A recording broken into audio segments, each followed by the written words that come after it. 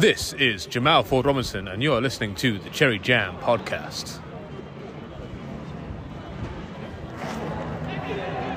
How's that? Hello and welcome to episode 25 of Series 4 of Cherry Jam. Myself, Ed Price, Jim Harley and Lawrence Landray. Lawrence, it's good to have you back. It's been a while. I know you've been doing lots of work on your house, so well done. He's also mid-donut for those who are interested, because the git has got some Krispy Kremes and he's not sharing them. We're going to be talking about the Gloucester Northampton game, the Six Nations, and some of the stuff that's happened over the weekend around Wales and England and other bits and bobs. But we'll start off with the Gloucester Northampton game. Loz and I watched it at my house because we managed to have a day or afternoon of rugby in front of the telly. It was a very frustrating game, I think it's safe to say, but with a nice ending. While Loz is still chewing on his donut, I'll go to Jim first. Jim, what were your thoughts on the Gloucester performance generally? And we'll come on separately to the final sort of 5-10 minutes in a minute. Which was a totally different game in itself. Yeah. It just seemed to be error strewn again. It was just poor ball retention, and unlike Santi, he had a bit of a Farrell, couldn't hit a barn door, and he's been knocking over touchline conversions without too much bother of late. And actually, as we'll come on to with the last 5-10 minutes, if he'd have had a little bit more success there, then it could have been quite a different story. But yeah, it's weird, isn't it? Sometimes you play against a certain team and then you get drawn into a different way of playing rugby. We seemed to throw the ball around fantastically well at times, but then didn't do, went back to box kick, chase, put under pressure, the old Gloucester model. So I was expecting good attack from Northampton, which is exactly what we got. And I was expecting good defence from Gloucester, which is pretty much what we got. So, yeah, I think we got lucky in a lot of ways that Northampton maybe spilled the ball within our 22 a couple of times. Could have put us under even more pressure, but maybe that came down to our solid defence. But yeah, a game that we could have got all the points from, like many others, but can't really complain. I think overall they look, Northampton were a little bit slicker operators than us. Yeah, I mean, Josh Givington said after the game that he said that we weren't good enough, and I think that's fair enough. Loz, I know that during the game when we were watching it, there were a few frustrations from your point of view, and we'll come on to the positives. We will do, because I think it's important to highlight those as always. But some of those frustrations, Loz, for you particularly? It's kicking the ball away all the time. There's a time and a place for kicking. We've said this many a time. But unfortunately, the Gloucester game plan is to kick it, and then kick it some more. It's also the stupidity at times of it as well. You're in the 22, and they'll do a phase where you've got perfectly good time to clear the ball and you can clear to touch, and they get just outside the 22, and then they have to keep the ball in play rather than kick for territory and try and clear the lines up to halfway. They're then kicking the ball into space for players to then run back at us when the defence can be slightly disorganised. And even when we're outside of the 22, so that you might say it doesn't matter so much, they got a habit of doing because it's all played by numbers. It's rather than playing what's in front of them. Right, this time we will go and we will truck it up, but they'll truck it up for one phase, absolute maximum 2, and bang it straight into the box kick again. And it's just incredibly frustrating. I agree, Loz. They could truck it up, and you go, "Oh, that was all right. Let's truck it up again. Let's truck it up again." Go through 5 or 6 of those. Yeah, and see if they create some space, suck some players in, and put our wingers in space. We got 3 quality wingers. I appreciate one's away with the internationals at the moment, but we've got three quality wingers when they're all fit. And then you've got the likes of Santi Carreras, Chris Harris, players which have got pace to burn, and we're not putting these players into space. Yeah, when we do truck it up, we tend to carry quite well. It just bemuses me. Skivington said that we didn't carry out things very well. Well, we only did two things: kick the ball and chase the ball, and it didn't work. And yet we just do it again and again and again. And we are not going to win a trophy so long as we got a hole in our ass playing the way we do. It's so limited. It is, and do you know what? It is frustrating because we said this. We've said this for the last 12 months or so that we get the game plan, we understand. I think every Gloucester fan understands what the game plan is, which is to box kick, put pressure on the defence, win turnovers in the opposition half, and then with that ball, it's basically to try and create opportunities for penalties and to get the ball into the corners and go from there with a rolling maul, and then play off mistakes from the opposition in broken play. And that's the trouble. Like Loz says, we got fantastic wingers. We got Santi at fullback potentially, although he's doing an awesome job at 10. And it's they don't seem to form part of the game plan. They're if you get the chance, then just do something amazing and score a try down the wing. The wingers are there to chase the box kicks. It's very similar to England, really, isn't it? The wingers chase kicks. They don't really get the ball in hand very much. But the thing is, every time this season we've played not expansive. I mean, expansive. You play expansive, it can go one or two ways, and it did on Saturday. But every time we play with a bit of attacking intent, when we keep the ball in hand, when we go through phases, when we do make kicks, we're making attacking kicks, as in we're turning the opposition to make them. We're putting the ball behind them, we're turning them. Every single time we've done that this season, we've looked absolutely brilliant and often have played our best rugby in one games. And yet we don't do that very often. As you said, there's a time and a place for kicking, and that is a very important part of a decent, attractive game plan. And when we play like that, i.e., 41 points to 15 down, boat sod it, let's throw the ball around and play some rugby. Oh, look, we scored some tries. I made a very tongue-in-cheek comment when we scored our fourth try to get within 21 points. So what's the chance? I said to Ed, what's the chances of two converted tries to steal 2 bonus points from here then? And we did. It was, as I said, I just didn't think we'd do what teams have done to us. You look back to Sale last season and very nearly beat us. I didn't think we'd do that to a team. And that ended up with the scoreline somewhat flattering us in my mind. That said, I said at the start, I did say that I would have took a draw at the start of the game. So 2 points, match points out of it isn't bad. But Jim, I would have to say something about what you said. You said about our defence was what you'd expected. It was good what you expected. You could see 6 tries and 41 points. That's not good defence, mate. No, I guess. Well, yeah. We were that's a fact. Northampton switched off massively, but to change it slightly, what the hell was that ref doing? How can you say it's a yellow card and then not bin someone? Well, I mean, no, I think we should. And Loz, let's be honest. We said this. The knock on as well is the one which got me, because that was a deliberate knock on. It's one-handed flapping the ball forward. Oh yeah, it's just a knock on. No, it is. It's a deliberate one-handed knock on. That's a yellow card. Get off the pitch, son.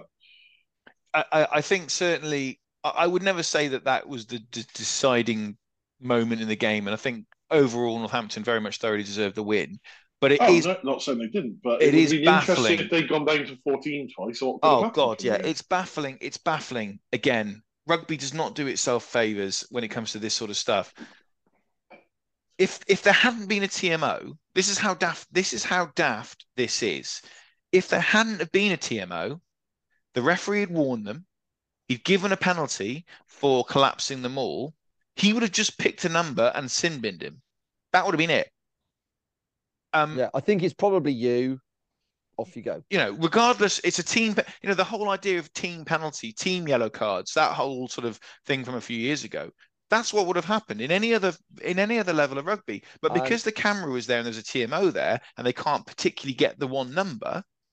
Yeah, but I think Ludlow dealt with it very, very well because he put a lot of pressure on the referee. Yes, he didn't go over. Didn't He didn't go, overstep, did he? No. But didn't go and piss him off too much. But I mean, personally, I was watching it on my phone. I think if I had the rewind function, it wouldn't have taken me more than 20 seconds to work out who it was. There were two guys with the black strapping on their legs. It was I'm guessing it was the 2 second rows. Well, no, it was only one bloke because one of them was a Gloucester player, Jim. No, so. I'm sure there were two. I'm sure with Jim on that. There were two players with the black strap. Two Northampton players had black strapping. One was the second row, and one was the number 7, Scott Thomas, which was the one who was. The one who was, yeah. So I don't understand how it was difficult because you could very easily with the footage eliminate one, therefore it's the other. Right, it had to be the other, yeah. Yeah, and I think that was exceptionally poor from the TMO, to be honest. It's this whole idea of the speeding the game up. Well, that's fine, but if you've outright said it's a yellow card, give the yellow card. Yeah. And say if you can't give the yellow card until I'm going to send the captain off. Yeah, you have the conversion. The conversion goes over, and then we go right.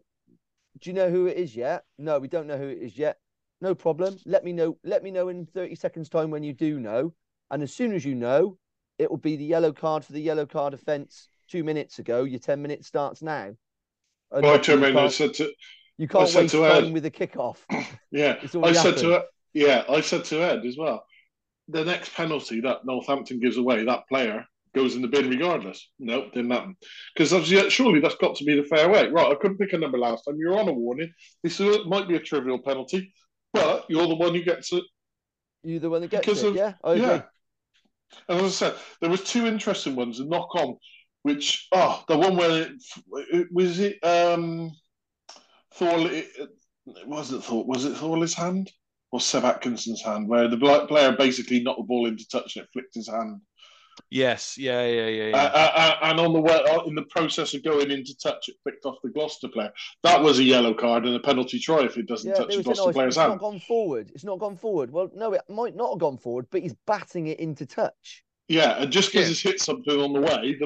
It's an interesting interpretation, I think. And I don't think we want to see yellow cards left, right, and centre, but his clear intention was to knock the ball out of play deliberately, which is a yellow card.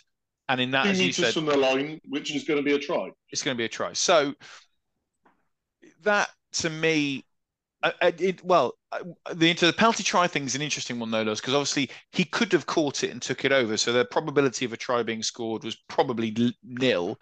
So actually, it's a yellow card. It was a yellow card offence, regardless of anything else. But the fact that there is, again, it's the intention. Now, it's a good question to ask. We might have a referee on in a bit later in a few months' time, so I'll ask that question, among many others. Don't worry, you'll find out soon enough. Anyway, but yeah, when we do have our referee on, I'll ask that question. I'll ask a couple of these sort of questions about the way that the game and the process is now possibly interfering with the right decision being made. Is that actually happening now? Yeah, because we all want to see a quicker game. They introduced the new laws, didn't they, in Super Rugby, with countdown clocks for absolutely everything, and they're just trying to speed the game up. I think especially in Australia, they want a far quicker game. Lawrence is tucking into his second Krispy Kreme. I think it might be they want to speed. They want to speed the game right, up. Okay, yeah. Oh, you've had all 4 from the box of 4. Absolute dickhead. Anyway. I can literally see his face going diabetic.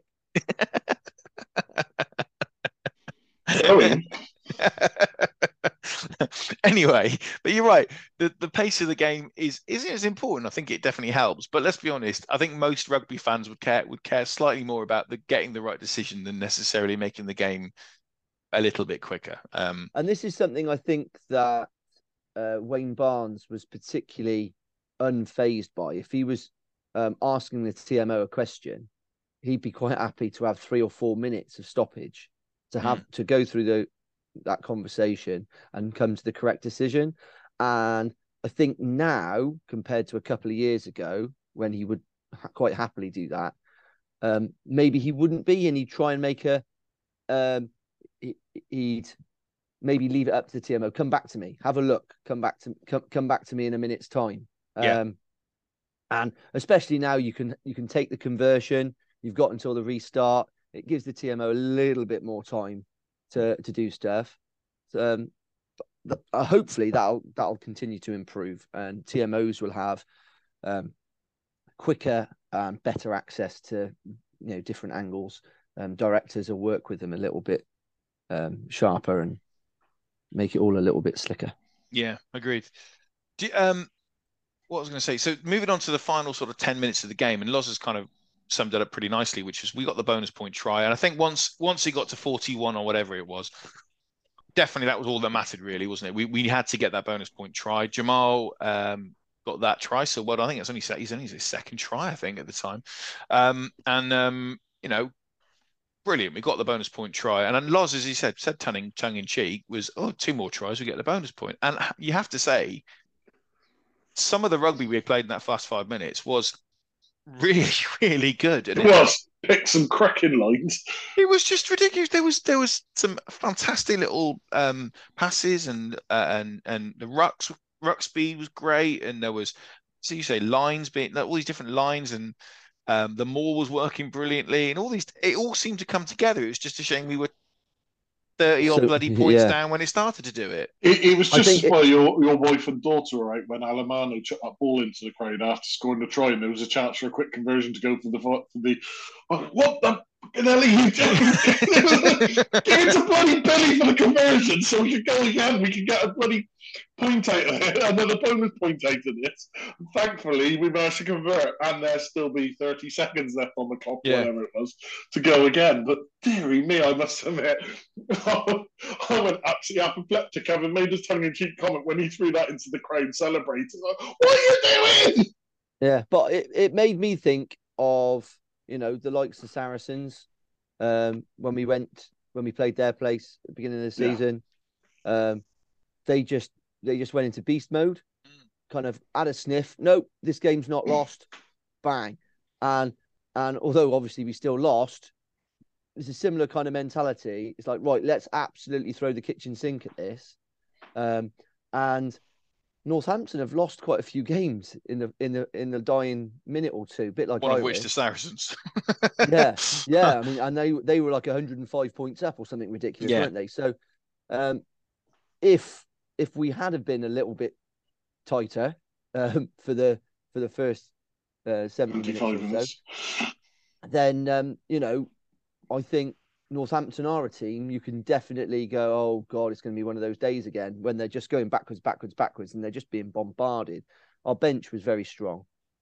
Yes. And I mean, we were saying we want to do some positives. I think the main positive, which we have, probably one of the few, because I don't think there are many to be taken from that game, but the main positive was the way we stuck at it. We didn't give up. We fought to the end and got something extra out of that game. It would have been very easy to go, yeah, we got the 4th try. Well done, boys. We've kept at it. We've managed to get 4 tries against them. We got a bonus point. Well done. But no, we went back and then there was a break, and it was like, oh, hang on, lads. There's something on here. And then there was even more so once we got that try. It was like, come on, boys, we can do this. We can get another one now. Yeah, and that's the sort of mentality that's going to make the difference between finishing 6th and finishing 4th. Yeah, I mean, we all came out of the game last week or the week before from the Quins game feeling quite despondent about the fact that we gave away 2 points at the end. Hopefully those Saints supporters are thinking exactly the same. I mean, we were saying that when it comes to these away games, we've got to realistically look at the league as it is for us to get in the top 4 this season. And there's an interesting debate. Loz made the point on Saturday whether I can kind of understand what he's saying. He's coming from. Is there any benefit for us finishing 4th, for example, and then getting hammered by Saracens away? Well, no, ideally not. But you never know. I mean, that's the thing. I know Loz will make the point that Saracens don't fall off like that, but it only takes it takes one of the Saracens. One red card. Yeah. And there's more than a couple of Saracens players, more than a couple of Gloucester players, but there's more than a couple of Saracens players that are quite capable of gifting us one of those. And if it isn't Farrell, and Farrell could have a day like he did at the weekend where he can't hit a barn door, and all of a sudden, oh, hello, we've got ourselves. He's had a few of them. Where we're the favourites all of a sudden. Yeah, and that's the thing. I mean, I agree. I get where Loz is coming from. I think we can all admit, I think we're all open to this, that Gloucester are a way off at the moment from realistically challenging for a trophy. But if you're in the top 4, you're in the mix. And then it's only 2 games. It's only 2 games and things can happen. And if you're on the right side of a result, you're suddenly in the final and away we go. Now, that's a lot of things to go right for us to be in that position. So as I said, with the way that the league is currently, it's so close. It's so tight. So Gloucester have got to win their home games. Fundamentally, we've got 3 home games left, which are Leicester, Bath and Sale. And we've got, I believe, 2 away games now, which is Newcastle and Bristol. Easy, I might have missed another one possibly, but I think that's it. I think that's it. That's the games. So we obviously win all 5. We're gonna finish top 4, probably 3rd, realistically, if you look at the points and the rest of it. So, but really, fundamentally, win our home games, preferably with a bonus point. That's a bit of a stretch, but you could do that. And then you really case of winning, ideally one of the away games. And if you do have to lose an away game, make sure you get bloody points. I think that the 2 away games, I'd have more faith in us beating winning those 2 away games than maybe Sale at home. The Sale home game is the last home game of the season, isn't it? It is. The interesting thing for Sale, though, is, of course, Sale and Saracens are away. They're far away now in terms of the league. Even though Sale lost at the weekend, I do think with Sale being so far ahead, and with the fixtures they've got left, it wouldn't surprise me going into those last 2 games of the season that Sale and Saracens would have booked their home semi-finals. Now, I'm not suggesting Sale will be in a position where they can rest players for the away game at us. Yeah, but I'm not suggesting that they would do so. But Saracens did it last game of the season when we played them last year. Saracens rested half their team. We put 50 points on them, didn't we? And we put 50 points on them. And then we knew that, and the reason being is Saracens looked at it and went, well, look, we're in the home, we've got a home semi, let's just rest our players and then absolutely smash it next week, which they did. So I just I think if Gloucester are getting to those last 2 weeks of the season, there or thereabouts, Bristol away is going to be huge. Let's be honest. I think it's going to come down to that. And I think we're going to have to win at Bristol, realistically, to get in the top 4. And I think if we do, I think I would call that a successful season. Anything over and above that is probably a bonus. A final place, or obviously clearly winning it would be a massive bonus. But I think getting to a final would be a bonus at this point. I don't think and I think actually, like you've said, Saracens have looked the class act. Sale have looked really, really good a lot of the time. And actually no one else. Everyone's very much of a muchness. Yeah. So, if we lose 3 of these last 5 games, I could see us finishing 9th. Yeah. and that's just goes to show how competitive the league is. Yeah. Other than Bath. And actually, I think Newcastle. I think any of those teams could win it with, like Ed suggested, a little bit of luck here and there. And there's probably only Leicester out of 3rd and below that I think would have the belief, if they got to a final, that they could really, really go for it. Yeah, I think you're right. Just as a final thing about the game on Saturday, I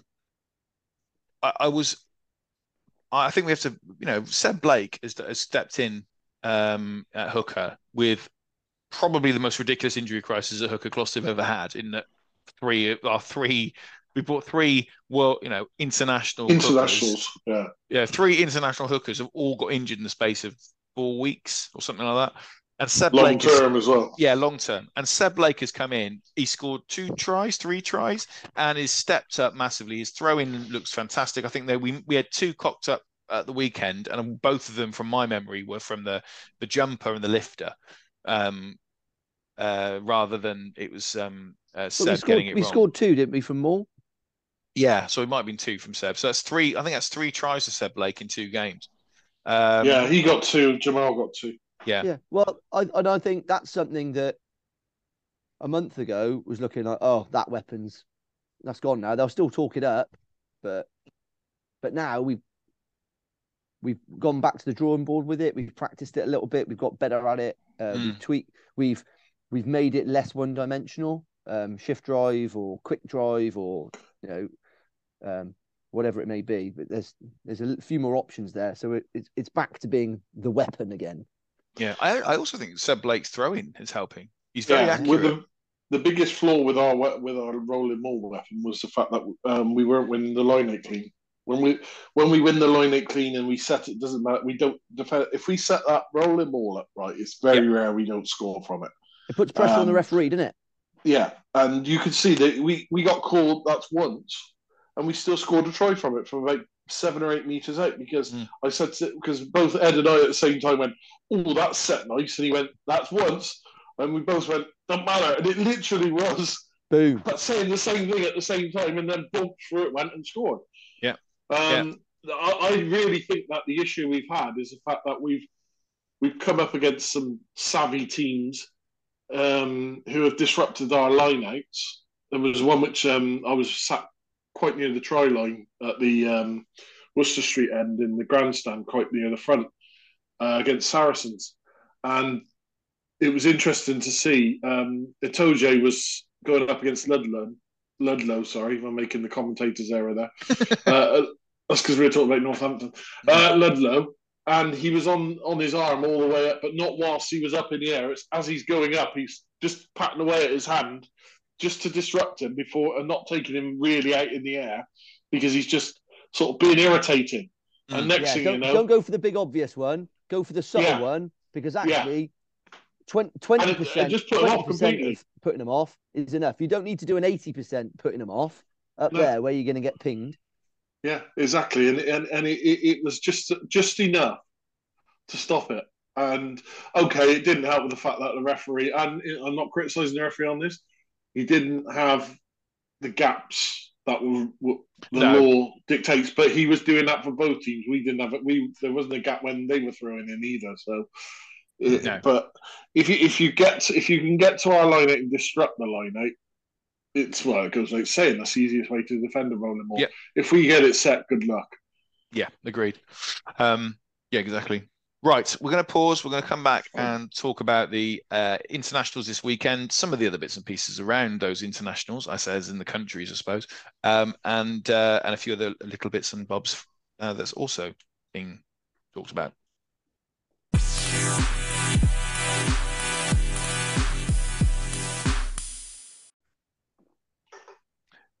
Right. England versus Wales. It was bloody awful. Let's be honest, it wasn't a very good game of rugby, and Wales was shocking. And I think England, to a point, got dragged down to their level. However, that's a positive spin on it for an English fan, isn't it? That if we were playing a better team, we'd have performed better ourselves. I'm not sure, but let's start. Let's start with someone we've already mentioned in this pod, Owen Farrell. We're not, let's be honest, we're not his biggest fans, are we? No.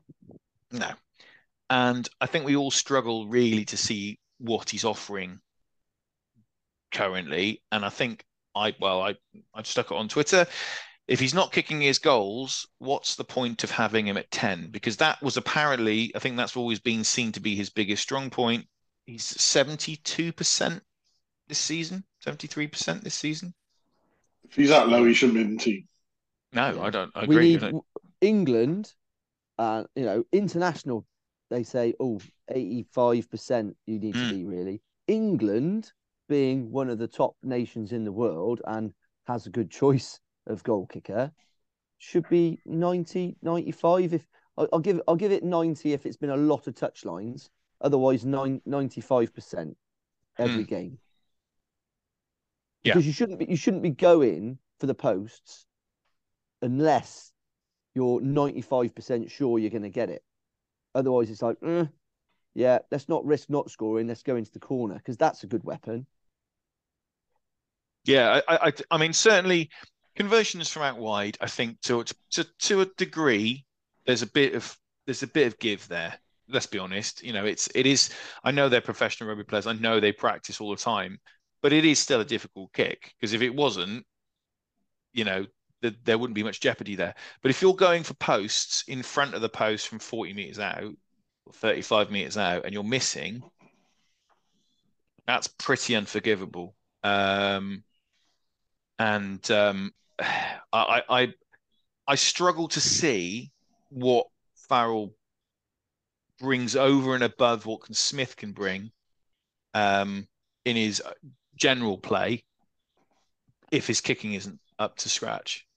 He's apparently a better defender as well, isn't he? But he is. I say he's apparently. A 10. You know, he's a 10. And I think he's a 10.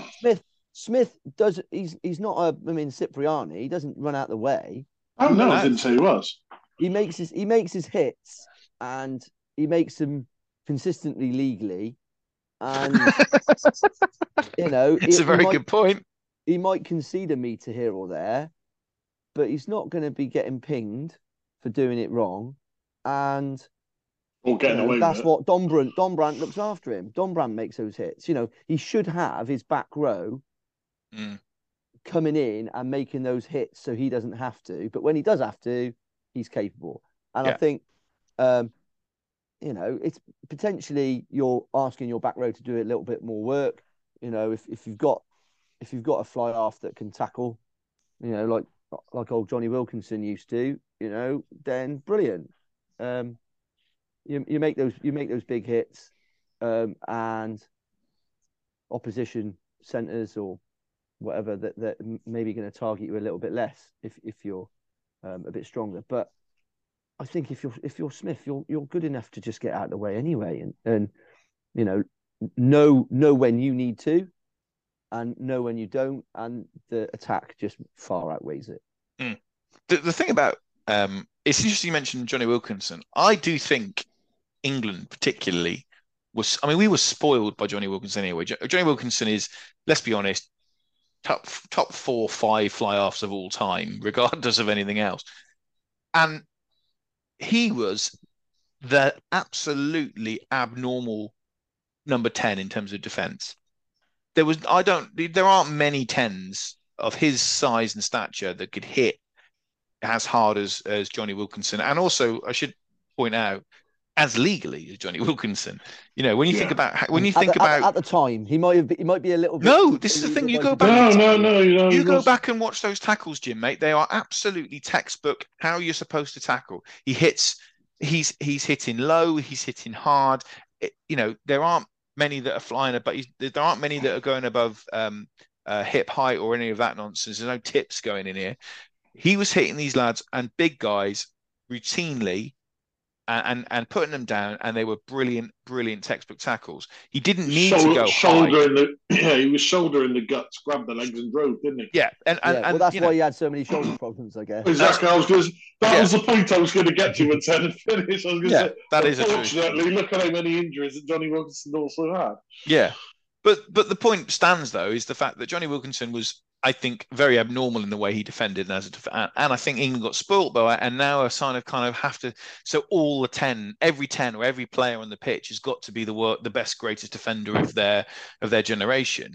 When actually, I think you've got 15 blokes out there, you can not hide them. You still have to be okay at defending. You still have to be a good defensive player, but if, like Smith, your attacking player outweighs vastly the other player that could fill your position, pick the player who's got a better attacking play.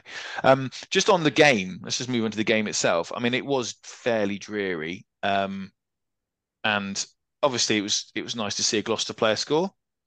sort of. I don't know about you, Jim, Lawrence. I know what Lawrence's feelings were, but it was weird. Normally, even if it is Wales, I'll cheer if Reece Zammit scores. I'll be honest, I wasn't that happy when he picked that ball up. The wife got excited. Did she? Yeah. I'm like, what? No, not today. Yeah. Well, if you put in his lap, that's what it'll do. Yeah, I mean, it was pretty dull to not see him and still. Well, maybe they did see him and I've already let go of the ball, bugger. Yes, yeah. I mean, to be fair, again, it was a bit like last week against Quins, wasn't it? Once he's got the ball, you're like, bollocks. How many was he even sprinting, for Christ's sake? The worst bit about it was it gave them hope on a game which they should have had no hope on because they were so apocalyptically bad. They were awful, and it got them back into the game and gave them a little bit of belief. In times gone by, that's all they needed is a little sniff like that, and the momentum's been with them, especially Cardiff and the way they go, and they've ended up winning a game they probably shouldn't, and that was what the biggest concern for me was at the time. I don't think the Welsh crowd got behind them. I don't think they believed. They're very quiet. I mean, it was commented on during the game, but it was deathly silent. I've never heard lack of alcohol being sold. Possibly, I've never heard a Welsh crowd against England be that quiet outside of when England put 40 odd points to them in 2003 in the pre-World Cup friendly, and that's because it was mainly English fans. But even at the darkest depths of how crap Wales were in the sort of early 2000s, they were still vociferous support, and it's But there's lots of things going on in Welsh rugby, as we commented on. And I'll come back to one particular story that's come out this weekend in a bit. But yeah, generally, I mean, I found it very difficult to watch. There was a lot of kicking again. Baffling that Wales decided to kick so much ball to Freddie Stewart. I mean, that's just... Yeah. Give him one or two as a tester and then go, oh, no, he really is one of the best fullbacks in international rugby. Okay. I thought it was all just hype, but it turns out he's really bloody good. I mean, Gloucester did that 2 years ago, didn't they? Remember that first game? We thought we were going to hammer him, and we just kept kicking the ball to Freddie Stewart, and we're like, can we stop kicking the ball to Freddie Stewart because he keeps catching everything? And clearly turning it with interest. Yeah, and clearly Warren Gatland hadn't watched that game. Or any game of rugby, apparently, from judging by the tactics he was employing in the last 2 years. So what would you say from an English point of view is the positives? Obviously, we won. Is there any sort of major things you can take from it? It is difficult because Wales was so poor, but are there anything offhand or off the top of the head you think, actually, that was a really positive bit for England going forward into France and Ireland in the last two games? No. The silence is deafening. I'm struggling, to be honest. If we play like that against Ireland, they will put 30 points on us. And the rest, probably. Yeah. I mean, one thing I would say, actually, going back to your comment earlier, Loz, my positive here was it was good to see the English players step up. So as you mentioned, when Wales got in front or got it back to draw with us after Reece Zammit's try. Well, actually, they were in front, weren't they, briefly? To see England, they didn't panic. And I think we have seen very good England sides in the past, as you say, wilt and get overawed by that Welsh wave of emotion. And it was good to see the English players just go, do you know what? We're all right. It was a mistake. It was an error. We're going to get through this. We're going to play on and we're going to step up a bit. I thought that was a good sign. I do think we are lacking severely compared to France and Ireland. So, I mean, Ireland again. Whenever Ireland play rugby at the moment, it is a very exciting game of rugby. Let's be honest. The game against Italy was another excellent game to watch. Italy are looking so good. I mean, they're losing, but they're looking so good. The only game they didn't look particularly great in was against England. Just England. Yeah. Yeah, and honestly, if they'd have been playing against us, if they'd have played against us last weekend and they played as well as they did against Ireland or France, yeah. They should have beaten the French. Been beating us. Yeah, they should have beaten the French. Yeah. The French should have been going into the Scotland game with 0-2. Mm. We would have then been playing a buoyant Italy team who have just beat one of the favourites for the World Cup. So I think that would have made the England. I'm not saying they would have beaten England, for goodness sake, but what I'm saying is that would have made that game slightly different. It could have been a completely different kettle of fish for the Italians. They could have ended up with a good win, a plucky loss, and then going into a game again this weekend with nothing to lose because of who they're playing, much like they had against the French, and with Scotland, who I don't believe are as good as their current table position suggests. They should have lost to England. And then also having to play the jokers from down the M4.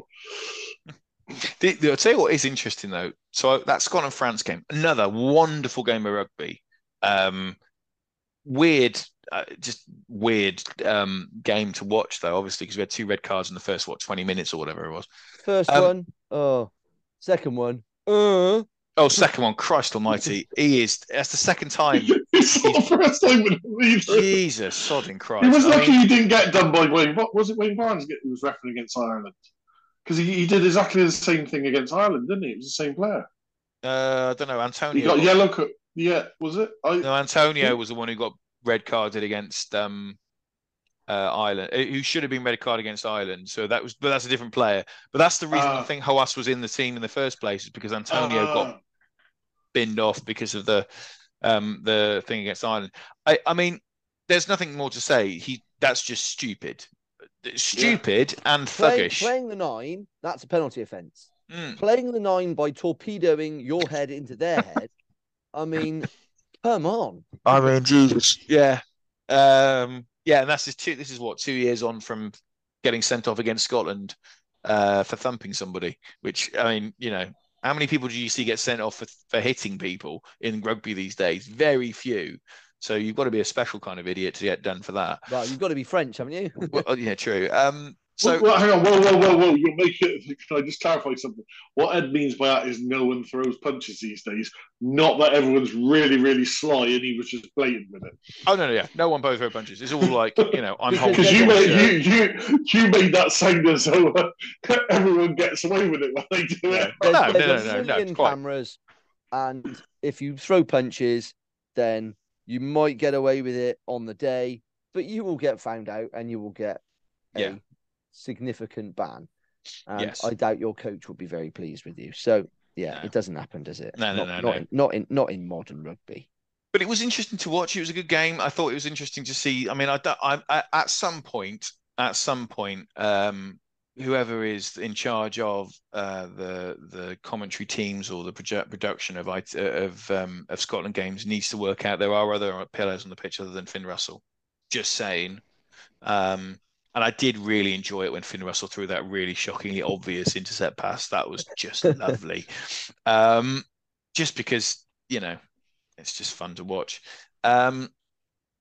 But I think it's been a really good championship because the fact that Italy is so much more competitive, it's meaning that the likes of France and Ireland, I should say, have had to go that extra mile to get those wins, which generally you would never really expect outside of the odd game. Yeah, because it's the last few years that's been your rest week, hasn't it? Yeah, to a point, yeah. And you can blood a couple of your other players. And you're not worried about resting some of your star players, but Italy have very much proved the doubters wrong that have been saying for the last couple of seasons they don't deserve to be in the championship. Yeah, they may have lost 2 games, but they absolutely deserve to be there. Yeah, they should have won. They should have beaten the French. I know I'm repeating myself. I said that earlier, but you'd have expected previously going into playing teams number one and Italy playing teams 1 and 2 in the world to have 50 points put on them in the past. But they should have beaten the French, and they were very competitive against the Irish. Yeah. And I should say another try for a Gloucester player as well. So Stephen Varney getting a lovely little dot down early in the game. The one sad thing, it does appear that Capuozzo is out of the tournament from the rumours that had floating around. He certainly looks like he's going to miss the Wales game, which is a shame because you fancy that would be the one. Yeah, you would love Wales to have a wooden spoon to go with those saucepans, wouldn't you? Yeah. I mean, to be honest, I have to say this now. I still think Italy will have enough to beat them. Yeah. Personally, I think Italy look a much better side. Where is it? It's in Rome. So you'd fancy. Yeah. They know. I think the Italians know as well. This is their opportunity for a win this tournament, and they know that the Welsh won't be winning any other games. No, so you'd fancy them there. Does that mean they got to go to Scotland as well? Then Italy. I don't know actually. Let's have a think. They played Ireland at home, France at home. And they got Wales at home, so Wales at home. So Scotland. So Scotland away. That's a shame. That's a shame. Yeah, because they fancy them to beat Scotland on their own patch as well. Yeah, well, it's interesting. I was looking at the world rankings. That Wales now are, I think, exactly the same points as Japan. I think now Wales are outside the top 8 in the world. Doesn't that make them tier 2? Well, yes. I mean that, and the fact that we'll come on to this now with Wales. So so obviously there's been a lot of stuff around the fact that the Welsh regions are really struggling financially, and I think it was on Sunday it might be Monday, about 12 Cardiff players were called into to talk to the management, and were told that these guys were on £250,000 a year salaries. Now, argumentative point, that's still a lot of money to playing a rugby player. Probably too much to be playing a rugby player, if we're all honest. But regardless, and they were told that the most they would be able to be offered as a contract would be £30,000. Now, I don't care even if you're on, say for example, you're on £50,000 a year or £60,000 a year, a very, very good wage, way above the national average. And then someone, you called into your office, the manager's office, and you were said, and they told you, right, really sorry, but we're going to have to change your contract, and we can only offer you £30,000 a year. You would tell them to sod off, and I'm going to go and find another job. I have a lot of sympathy for these players, and it's not their fault that they were offered and paid £250,000 a year. It also isn't their fault that the Welsh RFU are spending best part of £4.5 million on hospitality and other things like that. At the same time, they're banking £5 million in revenue, and apparently it's not. There's no money to fund the game. So there seems to be mixed priorities, certainly from the Welsh RFU. They're spending money on hotels and all these other bits and bobs that do they really need? Could they not be putting that back into grassroots rugby? Could they not be putting that into the regions? Well, yes, clearly. So again, it's a wider problem for rugby more generally. Was that just Cardiff or Welsh? No, that was the Cardiff. That was the Cardiff region. Cardiff region. That's a ridiculous amount of players to be on that sort of money. You'd struggle to find a Premiership. No, it was range. I think the quote was ranging, but there were. I think it was certainly 3 or 4 players. I was going to say because that's £4 million on just on just 12 it would only be a couple of players that would be up towards that figure. But like Ed said, there's probably not many that are on 36 and are getting told they're going down to 30. No, exactly. And even then, again, if you got told you were having a salary cut from 36 to £30,000, I think people would. Well, especially because it's not a particularly long career. No. Potentially, it's a very short career, and they can, relatively easily earn whatever they're earning currently in Wales. They could earn in France or England. We'll see Faletau lining up in the south of France next year. Well, apparently Ross Moriarty's off to France. I heard that. Um, There was a rumor of him going to the Premiership, wasn't there? yeah, I believe it's France now that they were talking about. But I it's think almost, Northampton, wasn't it? Was after.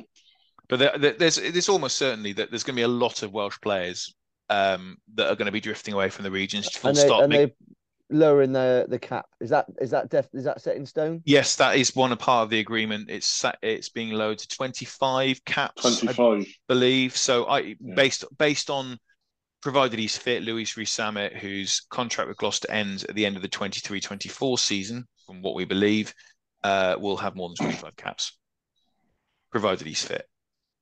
He'll have He's got 17 now. 18. 18. Yeah, 18 now. We so really don't. I don't want any player to have a long-term injury, but he'd have to have a long-term injury not to hit that. Yeah.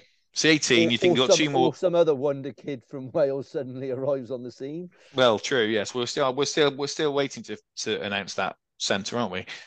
Talking about that.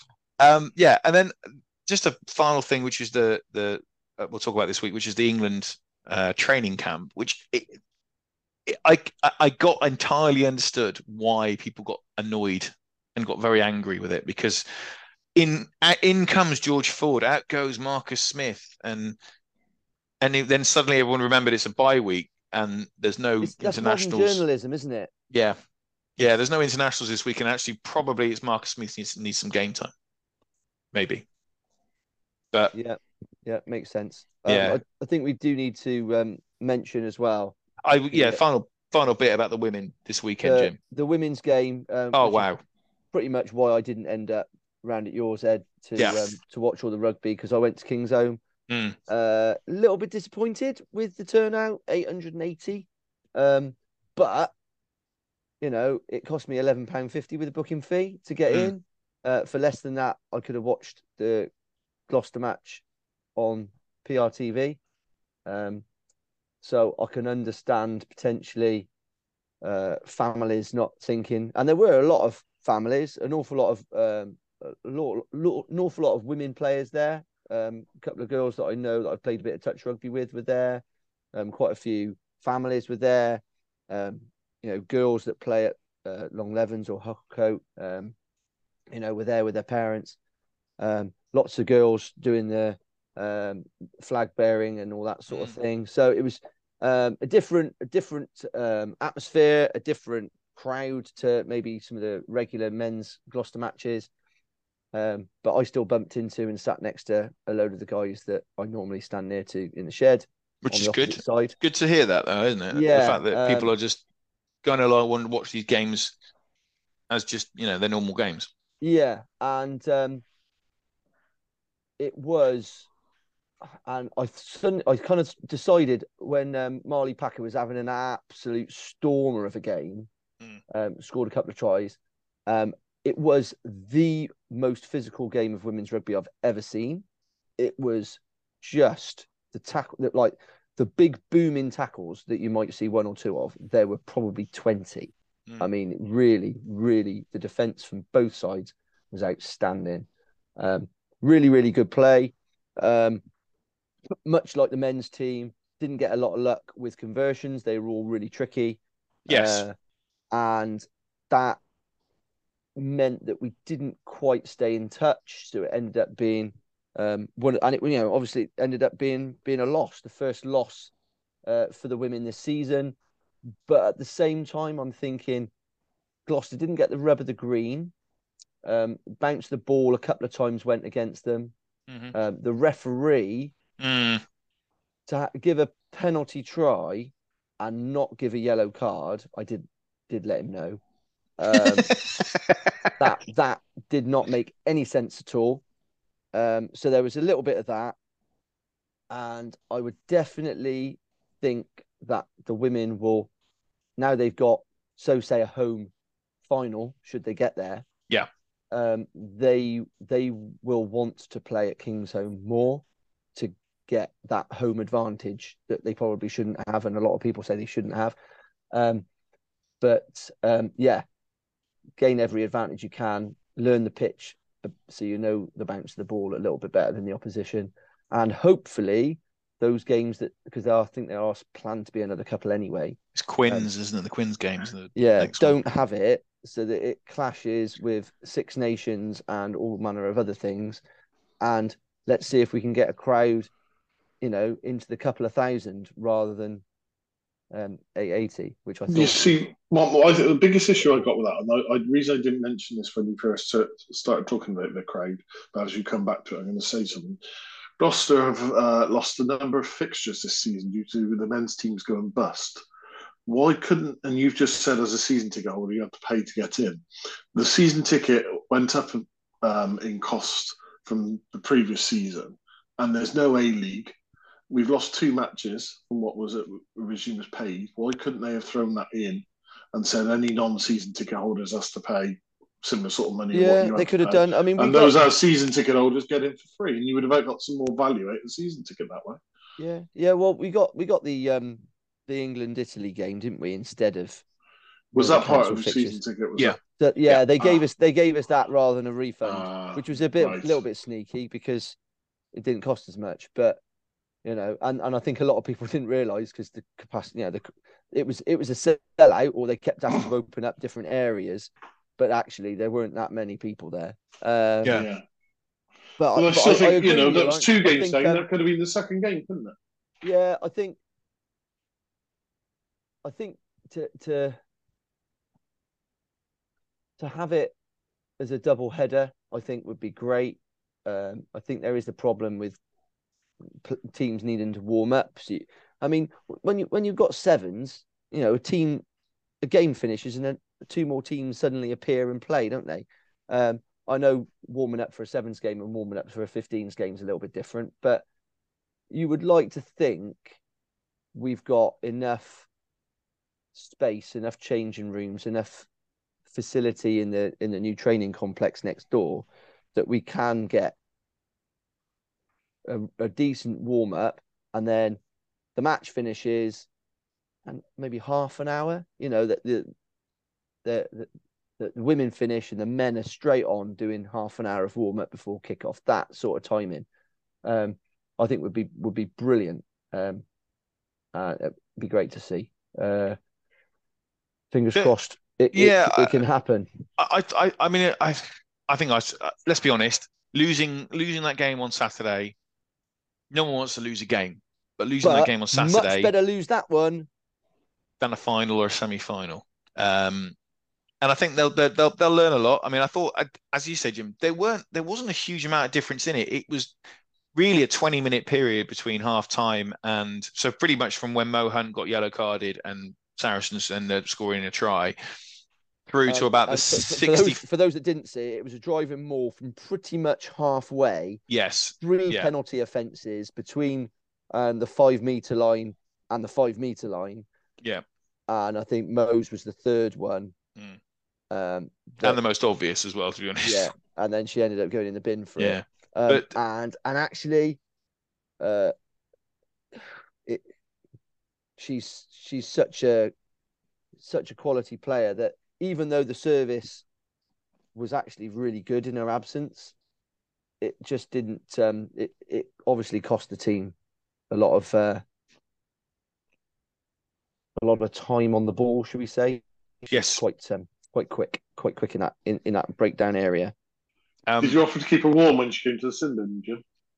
No, I was watching the game. Were you buggery?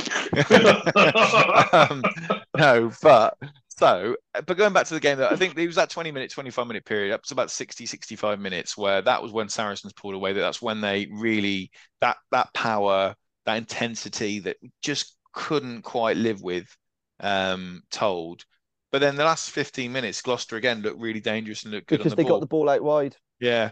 I think it's definitely there's definitely lessons that they'll learn, and I'm sure when they come back, I mean that was a pretty much a fully stacked Sarries team, and Gloucester did have a few injuries as well. So yeah, I mean there was quite a few of the Gloucester women players like wandering around in the stands. Yeah.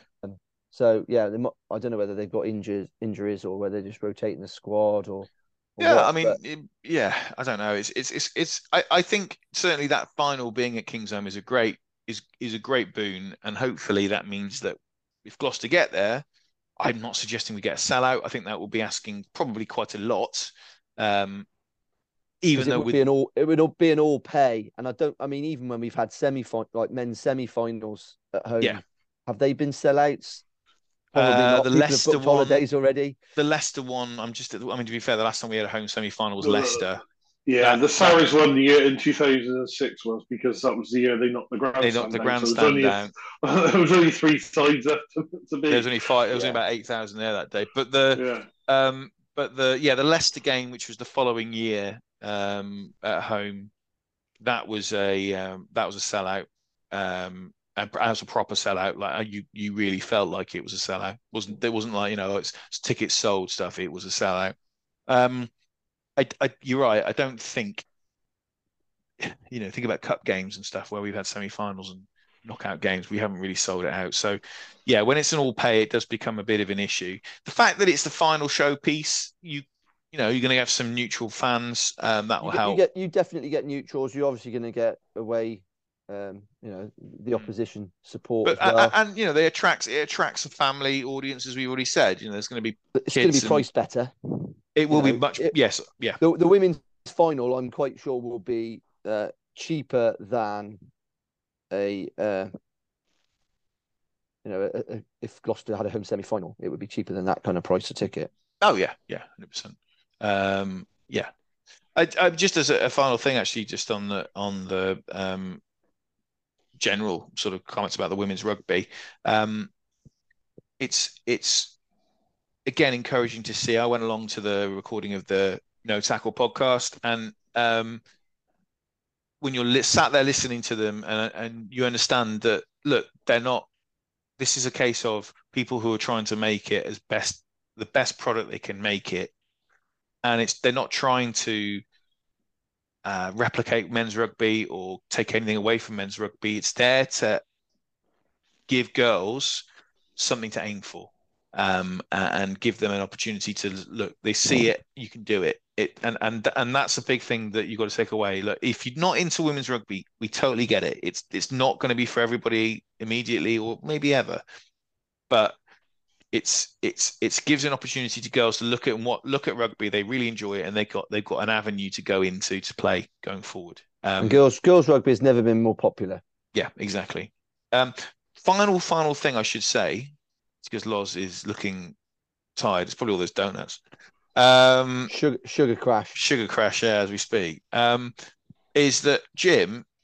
You've now. I'm probably going to be involved in this now as well. You have signed up for something, haven't you? Yeah, I got added to a group yesterday. Vets tens. Now I've said I'll come along as well, because the great thing about a tens game is that there's plenty of space on the pitch to hide, and I can get the ball and just kick it. So that narrows the opportunity of me getting smashed. You can kick it, and Jez can chase for it. Yeah. Unless he's got the ball first, and then he'll kick it. And then Jim can chase it, and I'll just hang back at fullback. It's fine. It's all good. I quite like the idea of just going away for a weekend and having a load of beer. But if there's some rugby as well, then that'll be fun. Yeah, that's fun. Yes, and also I should say as well, the Olympic sevens. I've managed to find myself on a opportunity to get sevens Olympics tickets, which I'm very excited about. My wife and daughter not so much. Well, that's great. Don't invite them. I'll come. But yeah, we'll see. We'll see what we can get, because I think I might have to try and pair it with eventing, which could be fun, or possibly gymnastics. Jim's face. Well, Jim. Let's be fair. Jim would enjoy the gymnastics. You're not into the horsey type. He loves Jim. Jim loves a bit of the rings. Max, what's his name? Doing some bouncing around on horse. Yeah. Max Whitlock on a pummel horse. Love a bit of that, wouldn't you, Jim? Anyway, right. Yeah, it's very impressive. I mean, it is. I don't think I could do it myself. But... all that upper body strength. Right. On that note, Thank you very much, guys. You guys have got a week off because I'm interviewing Andy Wyman next week. So you guys got a week off. There's no rugby to talk about. There's no England games. There's no Gloucester games. There is rugby, but don't really care about that. And we'll be back the following week to cover the Leicester game, which will be on a Sunday because it's fun to be on a Sunday, and then and we'll be motoring ever so quickly along to the end of the season. Thank you very much, guys. Cheers. Cheers. All the best. Yeah. Bye.